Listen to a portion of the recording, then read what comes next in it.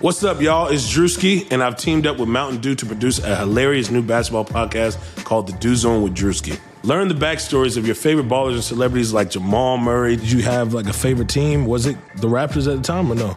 Was the Raptors even started around that time? Come on, bro. I ain't that old, fam. You talking like I'm 50. Taylor Rooks, Asia Wilson, and many more. You won't want to miss this. Listen to The Dew Zone with Drewski on Apple Podcasts, Spotify, and wherever you listen to podcasts. Today's episode of the Chase Thomas Podcast, the best independent sports podcast on the planet, is brought to you by our presenting sponsor, Ponko Chicken. Ponko Chicken is the home of the best Japanese American chicken tender, and it continues to rack up the awards in Atlanta, winning the 2019 Super Bowl Live Top Selling Vendor Award, multiple Best Selling Tastes at the Taste of Atlanta Awards in 2017 and 2018, and even the Best Fried Chicken Award at the 2018 ATL Cluckfest. Ponko is all about connecting cultures, cultivating happiness, one chicken tender at a time.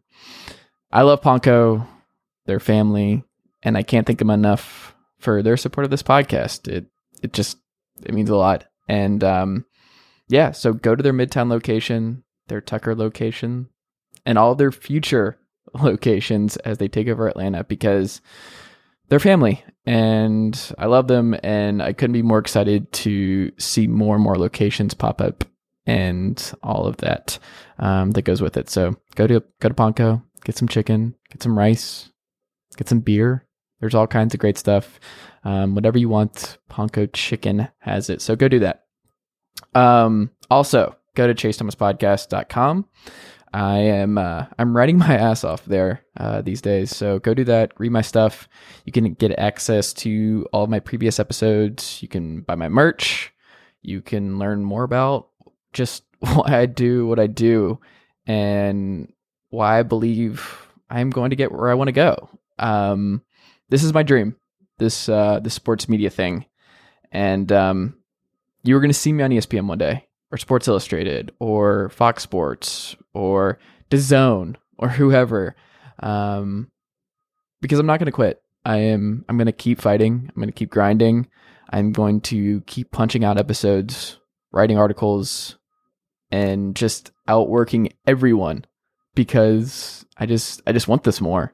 And I believe in my product, and I believe in where I'm going. We're over 300 episodes strong, and this is what I want. There will be no slowing down. Took a break, but this is my jam, and this is what I want. This is my passion. And so leave a rating, leave a review on iTunes. It means a lot. Share my articles on Twitter, Facebook, wherever, and join me as I keep climbing the ladder and all of that, because I need your support. So if you like the podcast, keep listening, keep subscribing, tell your friends, keep sharing it out, keep reading my work. And okay. All right, Uncle Darren, let's go. The Chase Thomas Podcast. My nephew needs me to record. See, I already hate it. I hate it. All right, welcome back to a special Monday night edition of the Chase Thomas Podcast. The Monday Night Football is going on right now. The Houston Texans are beating the Saints 14-3. But guess what, folks? We're not going to touch on that for the rest of this podcast, because we're not talking about tonight's games. We'll talk about that at a later date. Instead, there are burning questions after a very bizarre, interesting, intriguing, confusing week one in the NFL. I'm just happy football's back. But to kind of piece together what happened, Evan Lazar is here. Evan, good evening. How are you? I'm good. Thanks for having me on.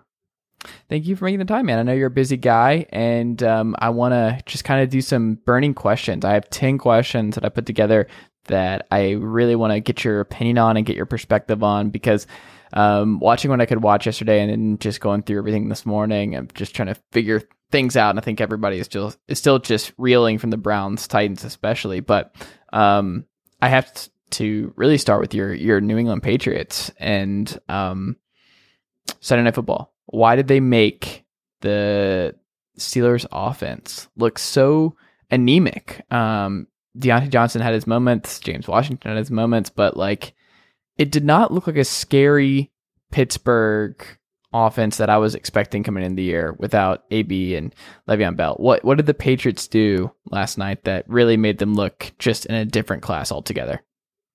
Yeah, I mean, honestly, the Patriots defense in terms of schematics and kind of X's and O's were pretty basic last night compared to like what maybe you saw in the Super Bowl or the AFC Championship game. I think the biggest thing though, maybe we kind of underrated or overrated, depending on which way you want to look at it, the Steelers' weapons now without AB and Le'Veon. I mean, I think that James Washington, Deontay Johnson, as you mentioned, Dante Moncrief did not have a good game.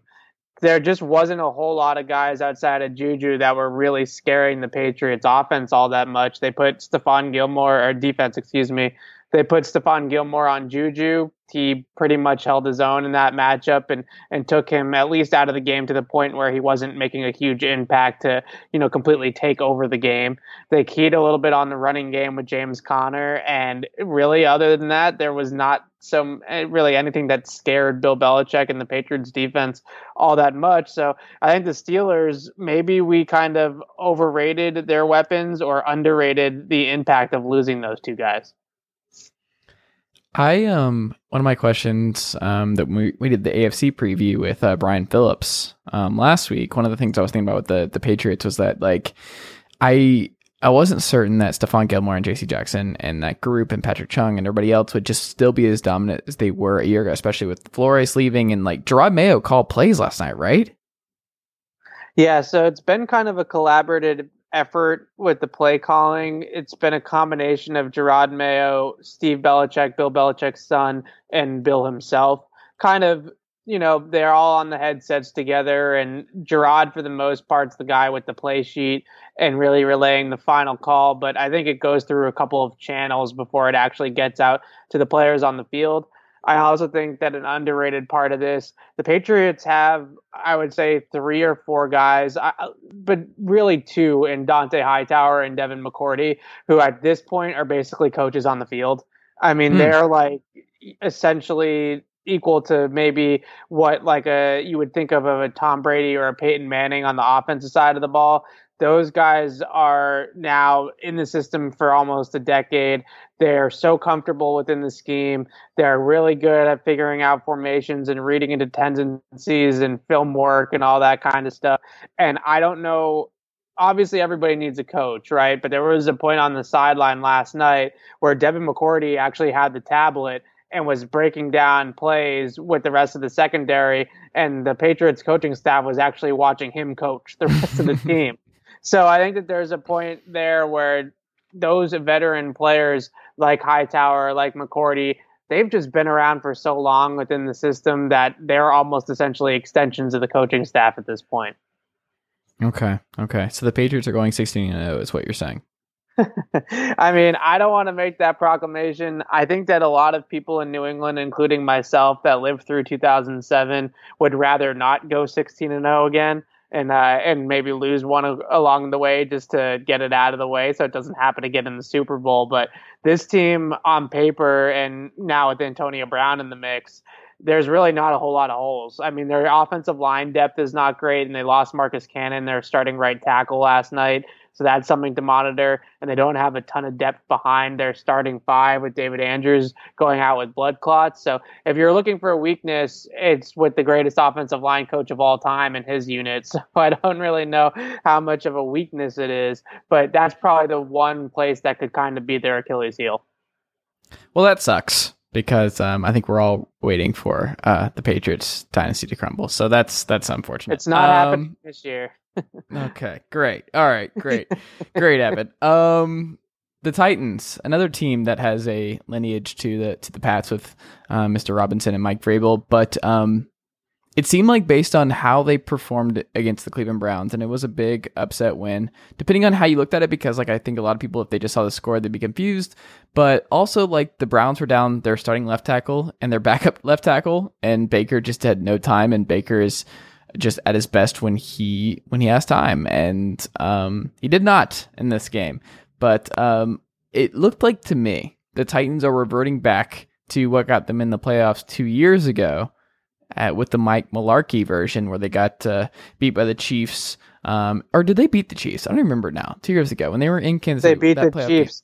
They beat played the Chiefs. Patriots in the divisional round. Right. Yeah. That was an awful game. I just remember like the note taking during that game of like, oh, I don't ever want to watch any of this again. It was Alex Smith versus Marcus Mariota, and it was atrocious. And I never like if I had to pick between Marcus Mariota and Alex Smith in a playoff game versus Tyrod Taylor versus Blake Bortles in a playoff game, which I think happened in the exact same season, I would choose neither, folks. Yeah. Both were not enjoyable. Are they reverting back to the 2017 Titans? And if so, is that a smart strategy? Well, I was down there actually for joint practices with the Patriots and the Titans and during the preseason a few weeks ago in August. And the two things that stood out to me about the Titans were that they were way more competitive in those practices than the week before when we were out in Detroit with the Lions. The Titans seemed to be a lot more prepared for the season and a lot more talented in terms of their roster talent up and down. The other thing that stood out, Derrick Henry wasn't on the field, but he walked by me at one point, and that is an absolute monster of a man. Like that guy, it looks like a defensive end, and he wasn't even wearing pads. He was just in a workout clothes, going through some drills as he was working his way back from injury. So I think that they realize now, maybe more than even when they had Mularkey, that Derrick Henry is there. That's the guy that they can ride. That's their consistent weapon on offense, more so than Mariota in the passing game. And Mariota really struggled that week in joint practices. And I think that even yesterday there were times where, it wasn't necessarily him that was doing, all the good things for the Titans. So I think that they realize that Henry is kind of the guy that is going to be the straw that stirs the drink down there for them. And that defense is pretty good too. I think that their defense has a lot of talent, obviously a lot of former Patriots on it, but Kevin Byard's also, one of the better safeties in the league.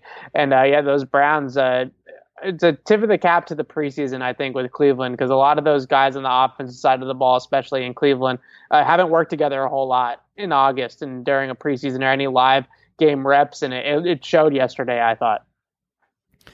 New York, they got steamrolled by the Cowboys. The offensive line just destroyed. An Olivier Vernon-less New York Giants defensive line. This is not the Justin Tuck, O.C. Minora defensive line of old in New York. Were you surprised at all at how anemic and slow and just outclassed that unit was against the Cowboys? Not really. I mean, on paper, I think the Giants are one of the more talent-depleted defenses in the entire league. I mean, unless Janoris Jenkins really comes back and plays like an impact player, who's their blue-chip guy on that defense? I mean, they really don't have one. They have one on offense in Saquon, but that's about it, too. On the offensive side of the ball, maybe him, Sterling Shepard, Evan Ingram are probably their best players on the team at this point. That Giants team how quickly are we going to see Daniel Jones? It's going to have to be pretty soon, I would think, that he's going to get that starting job from Eli, because this team is really going nowhere. Their defense on paper was one of the worst in the league, and I'm not really that surprised that it looked like that in week one. Yeah, I mean, I think it's just interesting because we just spent so much time thinking about the offense and the Eli versus Daniel Jones stuff, and then trading Odell when you just signed him, and like what Saquon was going to be able to do behind this offensive line, and this, that, and the other. And then the defense just can't do anything. They can't get a stop, and like the Cowboys gave Dak 3 seconds every time he dropped back to find Amari Cooper and whoever else he wanted to find in that game. It turns out, Evan, that if you give a quarterback, any NFL quarterback, time to throw, he's usually going to find somebody and good things are going to happen. I was shocked. Yeah, that seems to be the MO around the entire league for years now, obviously, but especially in the last decade in this like kind of pass happy, all the points everywhere. In this league now, if you don't start to kind of lean on the offense a little bit and put some pressure on the players on the offensive side of the ball to make quicker decisions, you're going to be in for a long day. And then you have guys like Tom Brady who is under pressure for half the time of his dropbacks yesterday and still put up 350 yards. So okay, don't care. It can go either way. Done with the Pats. Done. Oh man, it's just brutal. The Josh Allen experience. terrible for 3 quarters on Sunday. I had the Jets winning that game. I could not believe the Bills came all the way back and won. And when I say came all the way back, like a 2-score game for Josh Allen late, it just, with this Bills offense, it seems like that's not sustainable to come back from. But Brian Dable and Josh Allen pulled something out of their hat, and they beat the Jets. And I don't know if this Josh Allen stuff is sustainable. What do you think? Yeah, I watched a good chunk of this game actually, just because of the AFC East connection, and it was an easy one to watch both teams. And I really thought that early on in the game, the very first drive of the game, Allen came out and he was getting the ball out quick.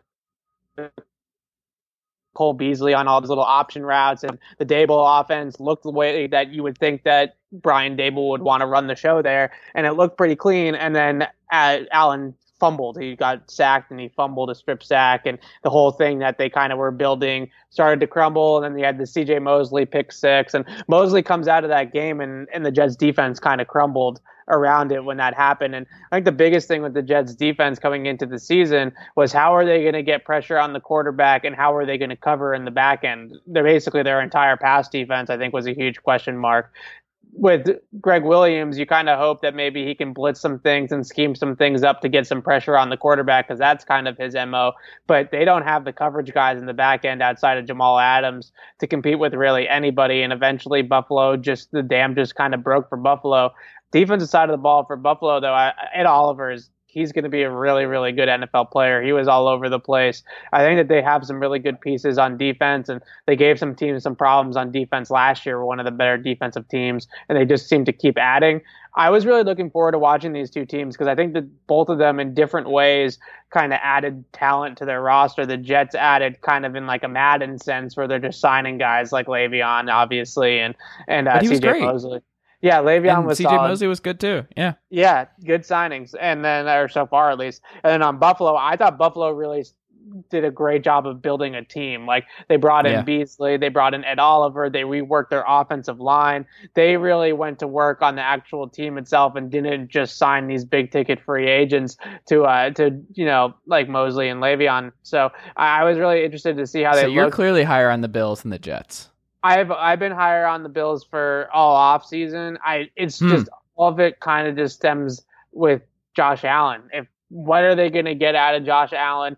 How good can he be? He doesn't even need to be great. He just needs to be passable and not completely anchor what they're doing there, because I think they can win games 17-16. Like, I think that's something that they have to win to 8 or 9 wins and maybe sneak in with a wild card. Yeah, and I don't know. This is an accurate driven league, and you covering Tom Brady and everything else, you know this, where you see how important accuracy is to winning football games. And absolutely. I don't know, it's just so much short stuff. And Josh Allen is like, it's the Trubisky thing where you worry about it, where it's like he literally just can't throw left. And you watch the game on Thursday, you're like, oh God, like this is a real problem. Josh Allen, like they're basically doing the Carolina model from the Gettleman era. And that went 15-1 in the NFL one year. Cam won MVP. Like it's possible it could work. If I was a Bills fan, it'd be weird, because you're like, I've been waiting for this kind of quarterback forever, just because like we haven't had that. Basically, Drew Bledsoe. Like, is that the last exciting Bills quarterback? Doug Flutie, I guess when he came back. I don't know. I mean, with Josh Allen, the thing is there was the pick 6 by Mosley, where it deflected off Beasley, I think it was, and he returned it for a touchdown. When I watch that play, it's like, all right, on one hand, it does hit Beasley in the hands. You know, you would like to see him at least smother it so it doesn't pop up in the air like that. But watching Tom Brady as often as I do, when you throw those little 5-yard dunk passes, you can't whip it at a guy low at his feet like that, right? Like, you got to throw that ball with a little bit of touch. You got to take a little bit off of it to give the guy a chance. When you start whipping passes that aren't, it looks like it's kind of accurate because it hits the guy in the hands, but that really wasn't an accurate throw. And when you make that kind of throw short like that, you can't throw it 100 miles an hour. You got to take a little bit off. And that's the next step, I think, for Josh Allen. If they're going to use this short intermediate passing game with Beasley as much as they did against the Jets, he's going to have to learn how to, throw a changeup every once in a while. Spoiler alert, he's not. That's not going to happen. And I think this is just the roller coaster that Bills fans are going to have to ride for the next 10 years, potentially. That's fair. Is just, yeah, I think that's what it is. The Dolphins, they all want to get traded. They are done after getting murdered by Lamar Jackson and the Baltimore Ravens on Sunday. And now a new discussion has popped up of like, can tanking work in the NFL? Because Dolphins can deny it all they want, but that's clearly been their plan, especially by trading Laramie Tunsil, and guys like that. Like, they clearly wanted to clean house and make sure that this team was bad, because also if Josh Rosen hit and you started him week 1, then they might win more games than they wanted to and all this kind of stuff. You start Ryan Fitzpatrick, because I think you kind of want to lose games anyway. But can tanking work in the NFL? Because it seems like, and I think this is a good point, in that tanking in the NFL is different than any other professional sport because of just the physical beatings that these guys take. For them to do that for literally nothing and just take the physical toll that a full NFL season demands is not realistic. So I understand why these guys are just like, no, I think we're good, because I think they see the writing on the wall, and this team is going to get crushed every week. And this is something I wrote about and I talked about with other people, where I'm like, people are just writing in Brian Flores as like a safe guy after this year. I'm like, I'm pretty confident he's getting fired, because this offense can't survive and this defense doesn't have enough talent on it to survive for what he wants to do. And they gutted this whole roster. Like, if they go 0-16, it doesn't matter. In today's NFL, you have to look fun. If you're going to be bad, you better be enjoyably bad. You better have something on offense that like still sells tickets, or like something exciting, or you're going to get Steve Wilkes. I think that's the new thing, where it's like, if you have a historically anemic offense, you're gone. Like, it just doesn't matter. This is an offense-driven league. Like, 19 Sean McVay guys got picked as head coaches this offseason. I don't think it's sustainable. So I think my biggest overreaction, I'm like, oh God, Brian Flores is 100% getting fired this year. Yeah, I mean, it could happen, and I think that if Brian Flores got fired and got rehired as the Patriots defensive coordinator next year, a lot of people in New England would be very happy. I think the thing is, though, that shocks me about the whole thing down in Miami is not necessarily that they're trying to, I wouldn't say they're trying to lose games on purpose, but they're tanking. And I think the thing that surprises me the most about how they're doing it by completely gutting the roster like this is that Flores and Chris Greer are two Patriots guys that know how important culture is, and building a winning culture and having that kind of attitude towards winning that the Patriots have. And this is the total opposite approach. I'm shocked that Brian Flores has agreed to this and is going through with this entire thing because of that, because he knows how important building a winning culture is if you're going to have any type of success in this league. And what they're doing is the total opposite. So yeah, you can tank for Tua, you can draft Justin Herbert and try to rebuild this thing. But ask the Browns, it's not just about getting the talent at that point. You have to then also build the culture and get that thing to sustain itself. And that's where it kind of gets a little bit murky when you purposely lose games, or you gut your roster to the point where you're going to lose the majority of your games. So I'm really shocked that those two guys are taking this approach rather than just fielding a decent team that has talent, that has some upside, that's going to go 4-12 and just taking, the whatever pick comes their way, and not necessarily purposely trying to get the number 1 pick. Cincinnati. I am the resident Cincinnati stan. I'm still a believer in that group of playmakers. People were surprised when they got up on Seattle. I was not, because I still will ride for if they're healthy, I will ride for the Tyler Eifert, John Ross, AJ Green, and Tyler Boyd group all day long. And you get in a Sean McVay guy and Zach Taylor. I'm like, there's all kinds of avenues for this offense to be good. Like, I think there is an easy path to this offense being good. And they blew it. And I was like, oh, well, the season's over. All right, they're going to be bad. And then I immediately went the other way. Were you at all surprised by Cincinnati's feistiness in Seattle in week 1? Not really, because I actually I was surprised a little bit, obviously, about it being in Seattle. I'm not going to sit here and say that I predicted it to be that close. But I do think that Seattle is maybe getting a little bit overrated this offseason and going into the season. I saw people, and obviously I know these are just talking heads, but I saw people picking Seattle as their NFC representative in the Super Bowl and I just couldn't believe it. I just don't see where the talent is coming from. You're basically counting a lot on Pete Carroll being able to scheme up this defense to the point where this is like the old school, not good as 2013, but a good enough defense to make a Super Bowl run. I just don't know if I see it. I also really like the Bengals skill players. I have for a long time. When the Patriots were kind of searching for wide receivers, I was kind of begging them to call about Tyler Boyd and John Ross and see if they could steal those guys from Cincinnati. I'm so glad that John Ross is actually getting used in a proper way and not just asked to clear out constantly. And I can see that he's really kind of loving this whole thing with Zach Taylor. So I think that's great. And Ross is really a guy that has never really been unlocked and used to his fullest potential. He's basically just been the clear out guy for the last couple of years or not even on the field. So it's good to see. I mean, 12 targets, leads the team in targets, 158 yards. That's awesome to see. The Texans, they're playing right now. They're up on the Saints at half. I was picking them as the AFC South winner all offseason. Even with Luck in the fold in Indianapolis, I still will ride for with that core of Hopkins and just DeAndre. Just with Watson, I just think that this team, if he's playing 16 games, they're winning that division every year. He's that good. And I don't know. Am I overreacting, or do you think anyone else in the AFC South, the Titans could win? The Jaguars, I think we can cross off with Gardner Minshew for the next 12 weeks. Then again, they traded for Josh Dobbs today, so maybe Josh Dobbs is the answer Jacksonville has been looking for forever. Or did you see enough with Jacoby Brissett in that loss to Los Angeles where they're like, oh, I think it'd be feisty. Lee Hooker did have like the best interception of all time yesterday, so shout out to him. Got to give him his props, but I don't know why people were talking themselves out of the Texans, at least just guaranteed to win 10 games and win the division if Deshaun Watson's healthy. Yeah, I think the weird thing about the Texans, their offseason has just been so weird, and the roster decisions that Bill O'Brien has made are just decisions that like a GM that's actually a GM probably doesn't make, but a coach that's trying to save his job maybe and just looking to acquire the best possible players makes the move for Laremy Tunsil. Like that's like kind of a trade that a coach would make that maybe the GM wouldn't make, if that makes sense.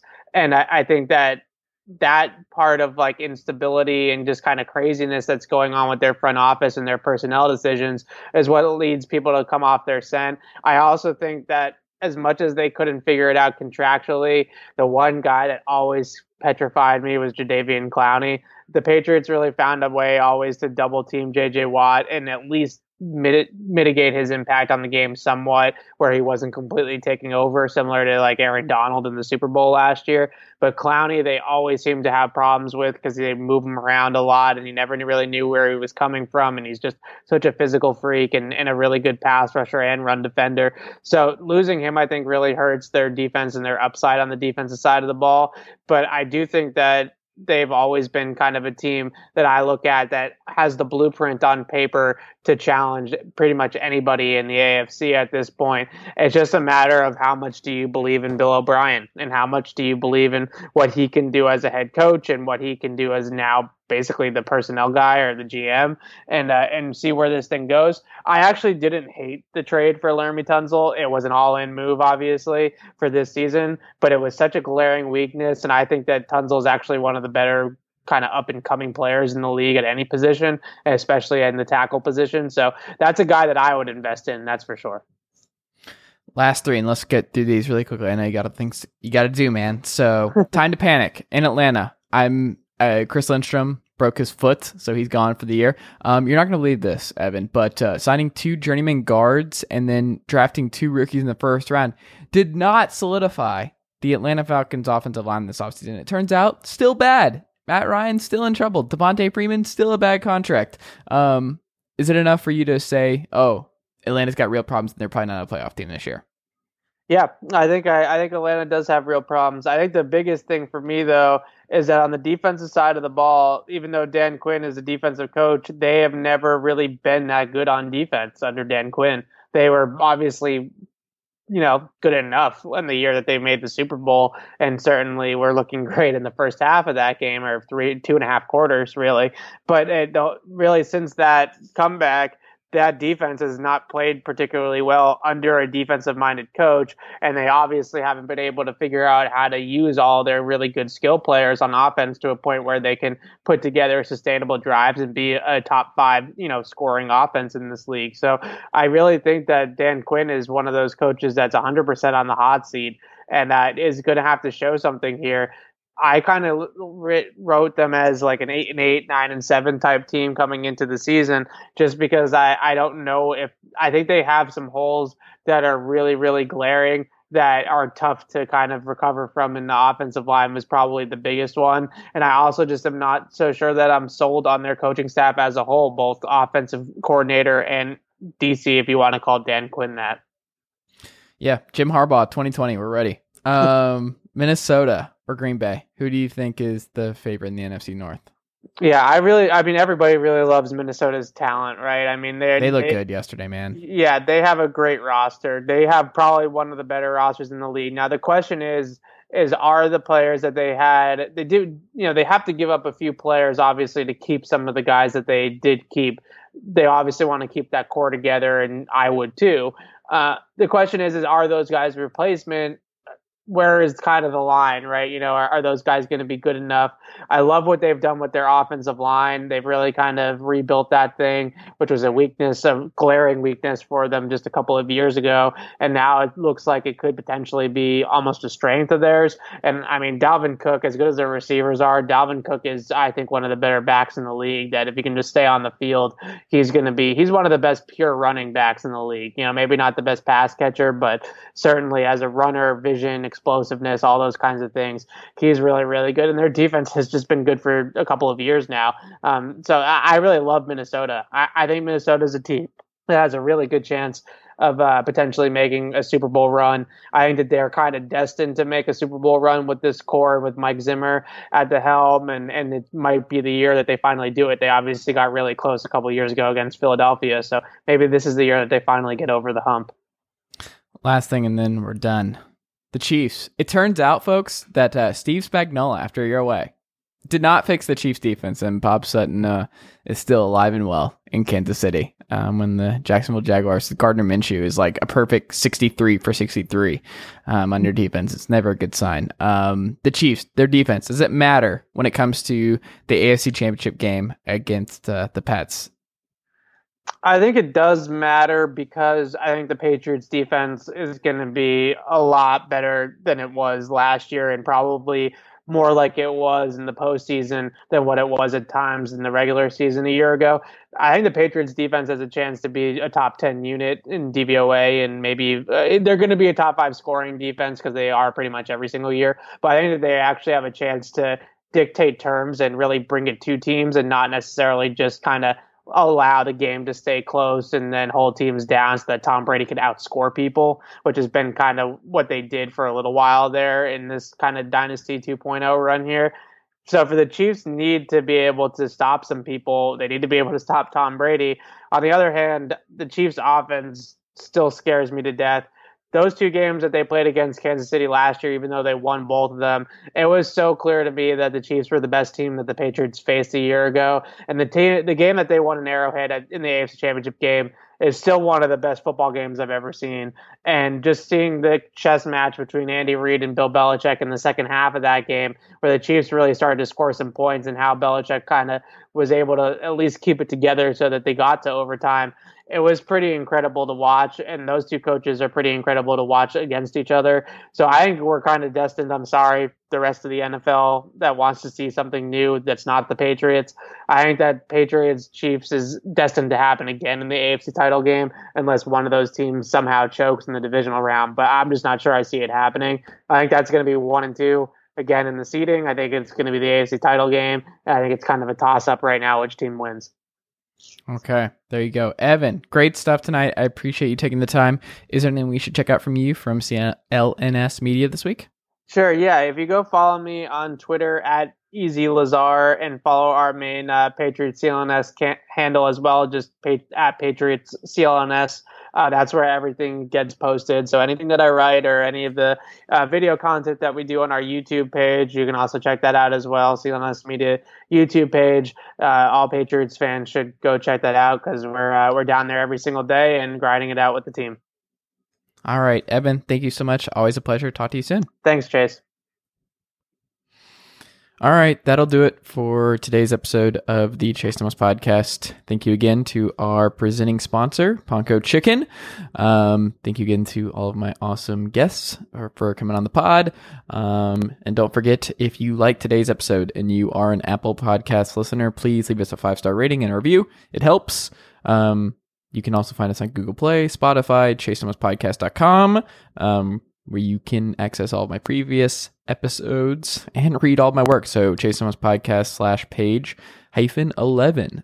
So go do that, read all my stuff, listen to the podcast, all that good stuff. Also follow me on Twitter at Chase_Thomas. Like the Facebook page at facebook.com/ChaseThomasWriter.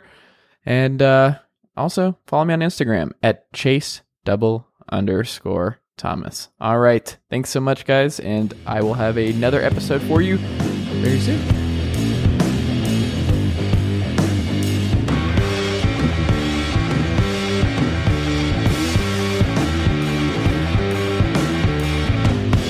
Nicely done, nephew. Chase Thomas Podcast. Hell yeah. Sugar Ray Leonard, Roberto Duran, Marvelous Marvin Hagler, and Thomas Hearns. Legends, whose four-way rivalry defined one of the greatest eras in boxing history.